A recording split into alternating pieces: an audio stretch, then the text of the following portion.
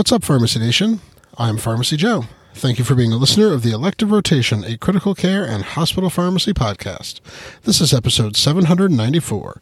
In this episode, I'll discuss a pilot study of protocolized diuresis for deresuscitation of septic patients. I have all the evidence supporting today's show linked up in the show notes at pharmacyjoe.com/episode 794. Deresuscitation is a term I expect to read much more about in literature in the near future. It refers to the practice of correcting the fluid balance of patients who have just been fluid resuscitated.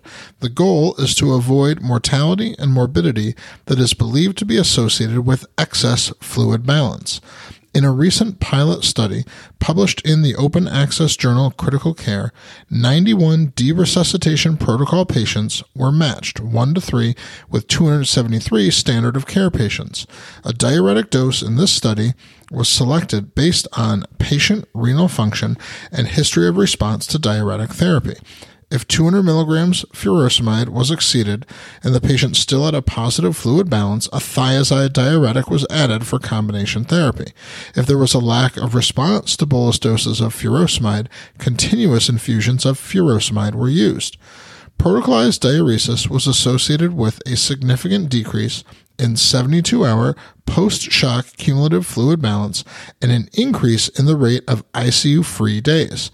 In addition, mortality was just 5.5% with protocolized diuresis compared to 16.1% in the standard of care group.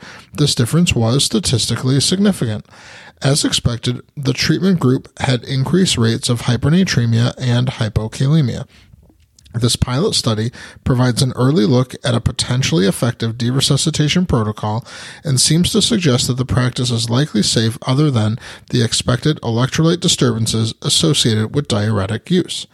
To get a copy of the 7 questions I use for guided topic discussions on vasopressors, sign up for my free download area at pharmacyjoe.com/free.